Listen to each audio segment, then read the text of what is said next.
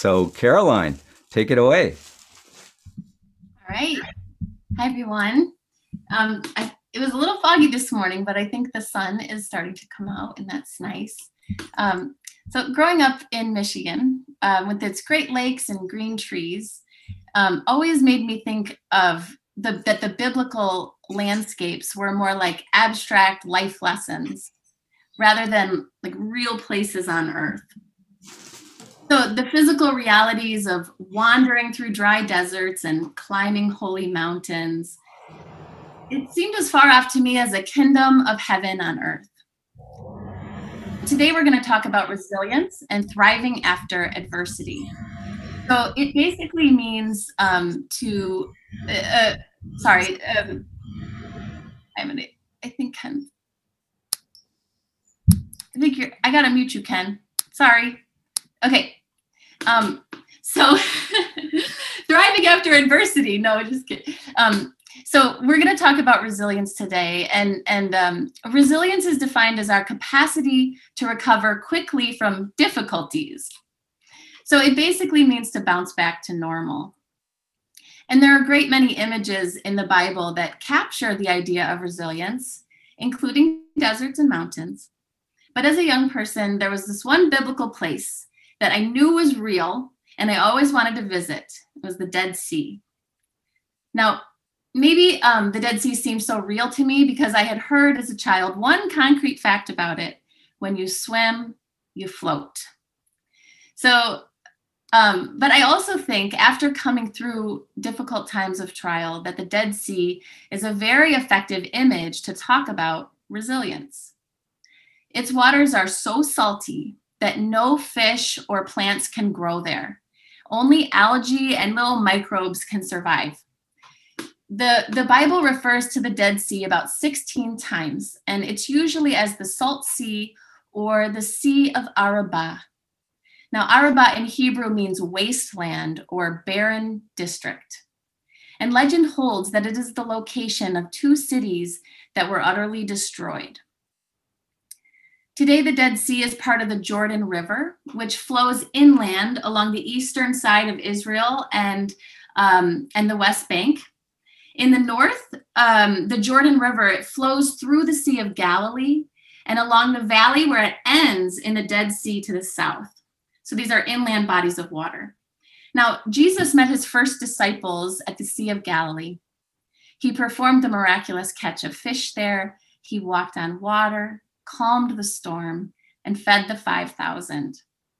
So I found this description from a wellness website, and it compares the Sea of Galilee to the Dead Sea.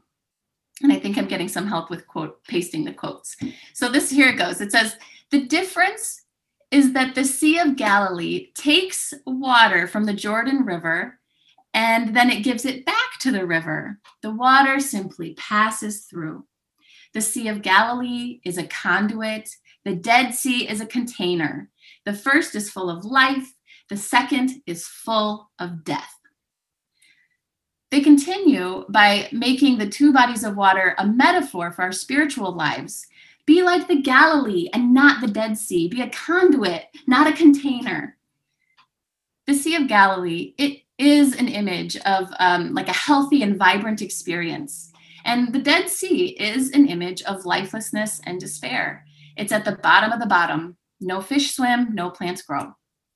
But that means that as an image for resilience, the Dead Sea has far more potential. If resilience is our capacity to recover from difficulties, then resilience necessarily involves traumas, setbacks, or challenges from which to bounce back from. You can't have resilience without adversity, and the Bible does not shy away from adversity. So we're talking about the kind of experience that makes the psalmist cry out, my God, why have you forsaken me? Why are you so far from helping me from the words of my groaning?" And there are many psalms like this, psalms that speak to the experience of affliction, adversity, and despair. Now, the Sea of Salt, this barren wasteland, it gives a striking visual location for that psychological place. So in 2010, I completed my master's thesis on resilience for women from a stigmatized group in the mental health system. So I spent a long time studying resilience for that project, and it was meaningful to me because I had just come through my own time of trial. The research was super interesting, and I discovered a curious thing. In studies of resilience, researchers found that after the crisis event or the adversity came to an end, there were roughly 3 outcomes. There were surviving, bouncing back, and thriving. So I want you to imagine and they have charts to make it visual, but you're going along and adversity strikes. You have a huge dip in functioning, bottom of the bottom. Some survive and cope. Some recover, going back to the way they were. Some thrive, living better than they ever had before. So Jesus speaks to this phenomenon in resilience when he says, "Blessed are the poor in spirit, for they shall inherit the kingdom of heaven." Here, Jesus is saying that those who are poor in spirit will not only survive, but thrive better than ever before. Through the pandemic, the world has been wrestling with varying levels of survival on a daily basis. And even now we're seeing the light at the end of the tunnel, but it's still present in our world. Survival is just vitally important to life. But when it comes to our children, loved ones, and even ourselves, we don't want to merely survive. We want to thrive. So what makes people thrive after adversity? There are 3 points on the research on resilience that I think can be helpful to know. So the first point is having a mentor who believes in you. The second point is the impact of a supportive faith community for increasing resilience to stress. And the third point about resilience that I want to make is that even when people reach the lowest of lows, even a place of like suicidal ideation, there is hope for a thriving future.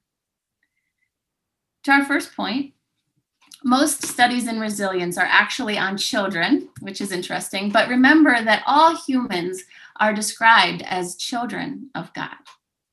The research on resilience shows that having a single mentor who truly sees the child and believes in them can transform their adult life outcomes.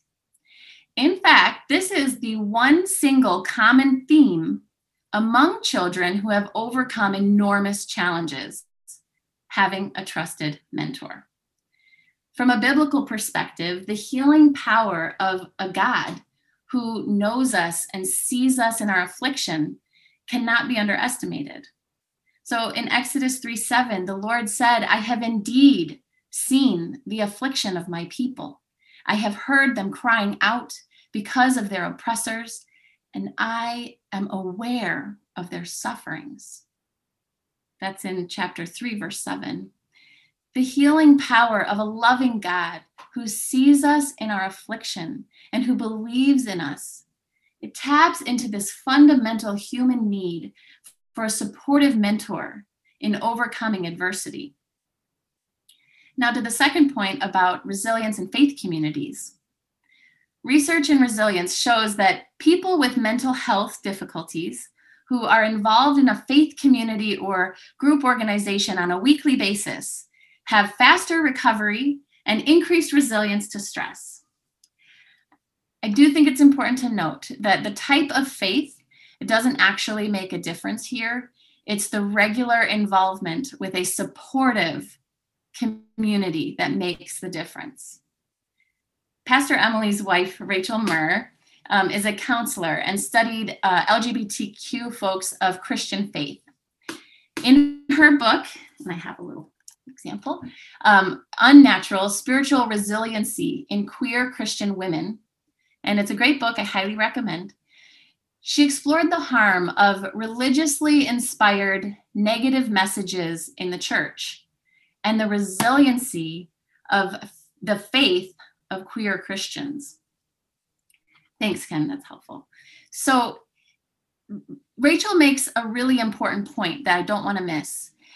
She says faith communities are only helpful if they are affirming and supportive of their members. Anything less than that can cause deep and sometimes irreparable harm.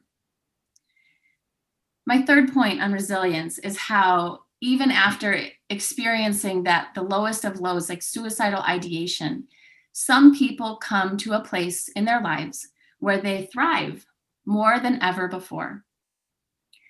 The Center for Suicide Prevention cites a survey of trans people in the UK, and I believe it's the largest national survey to date.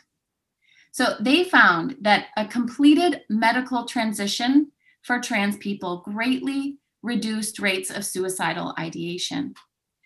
And I'm going to do some quick statistics for the statisticians out there. Researchers found that 67% of transitioning people thought more about suicide before transitioning, whereas only 3% thought about suicide more after transitioning. That's a huge difference in suicidal ideation. And these statistics give us a grasp of the kind of resilience that we're exploring today, thriving after adversity. So I have another story I like to tell. Some years ago, one of my closest friends came to visit Blue Ocean. She grew up Hindu and was curious about what we're up to. So after the service, I introduced her to Ken, our co-pastor. And Ken happened to ask her what she does for a living. She said, "I work in suicide prevention." Without even a second thought, Ken said, "Oh, well, that's what we do here." And I don't know, I mean, that moment, it just stuck with me for years. When someone asked the question, why Blue Ocean? I'm like, this is it. So let's come back to the Dead Sea. Some years ago, I took a trip to the Sinai Peninsula in Egypt. My best friend and I traveled through the desert of Sinai, swam in the Gulf of the Red Sea. We hiked Mount Sinai with an indigenous Bedouin guide. And it may or may not be the actual biblical Mount Sinai, but it was very moving. And then we went to Jordan. We swam in the Dead Sea. So I'm going to share my screen and show a few pictures, and just give me a minute for the click, click, click. Okay. So this is a picture of us on Mount Sinai. And you can see how barren and the desert really is up there. And this is the picture of the bank of the Dead Sea on the Jordan side. And it's just lifeless. There's nothing there. It's just salty water and sand and dirt. And that's how you float. So that's a picture of me floating in the Dead Sea, my dream coming true. So I think noticing the barrenness of that landscape, I think it really is remarkable that God chooses a place like this dry and barren desert, as the location for the tabernacle in the Holy Temple in the wilderness. In this prophetic vision of the holy city, the book of Ezekiel describes water bubbling up from the site of the Holy Temple. So in Ezekiel 47, this bubbling water, it begins very, very small, like the gurgling of water in the mouth of a jug. And then the water flows east toward the Dead Sea.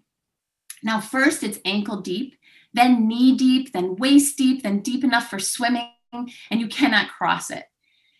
This is an image of thriving. But in the next part, in verses 6-9, the Dead Sea makes its grand entrance. So we're going to paste the verses in the chat, and we can read it together, even though it's a little long. So it says, "The angel said to me, 'Have you seen this, Son of man? Then he led me back along the bank of the river. As I came back, I saw on the bank of the river a great many trees on the one side and on the other. He said to me, "This water flows towards the eastern region and goes down into the Arabah." Remember, that's the Dead Sea. And when it enters the sea of stagnant waters, and other translations are foul, polluted, filthy waters, they will become fresh. It says, wherever the river goes, every living creature that swarms will live, and there will be very many fish once these waters reach there. It will become fresh, and everything will live where the river goes. This is such a beautiful image of resilience and thriving. And it goes on. The salty waters of the Dead Sea are not only made fresh, but they thrive with all kinds of fish and life and fruitful trees. It even retains a reserve of salt in the marshes, which is an incredibly valuable resource for the region. Now, these are not just poetic images of resilience, because they're rooted in real places on earth. And so they give us hope for both spiritual and earthly transformations. It makes me wonder if the kingdom of heaven, inherited by the poor in spirit, is also a real place on earth. I love when reality and prophetic vision embrace. So we're going to sum up our three main points. Research in resilience shows the importance of a single mentor for a struggling child. Likewise, the Bible gives us a God who knows us and who sees us in our affliction and gives us a tree of life for healing. Research in resilience shows the importance of regular weekly connection to a supportive faith community for increased resilience to stress. The Bible gives us an image of a river flowing from the holy place that starts as the smallest gurgle, as if from the mouth of a jug, and it becomes a flowing, thriving river of life. Research in resilience shows that after adversity, some people thrive better than they've ever been before. The prophetic vision gives us an image of the sea of salt, the sea of stagnant waters, the Dead Sea, becoming a fresh, vibrant, abundant resource full of life and well-being. For those of us coming out of times of adversity, the vision of a rejuvenated Dead Sea gives us a powerful image of resilience and thriving.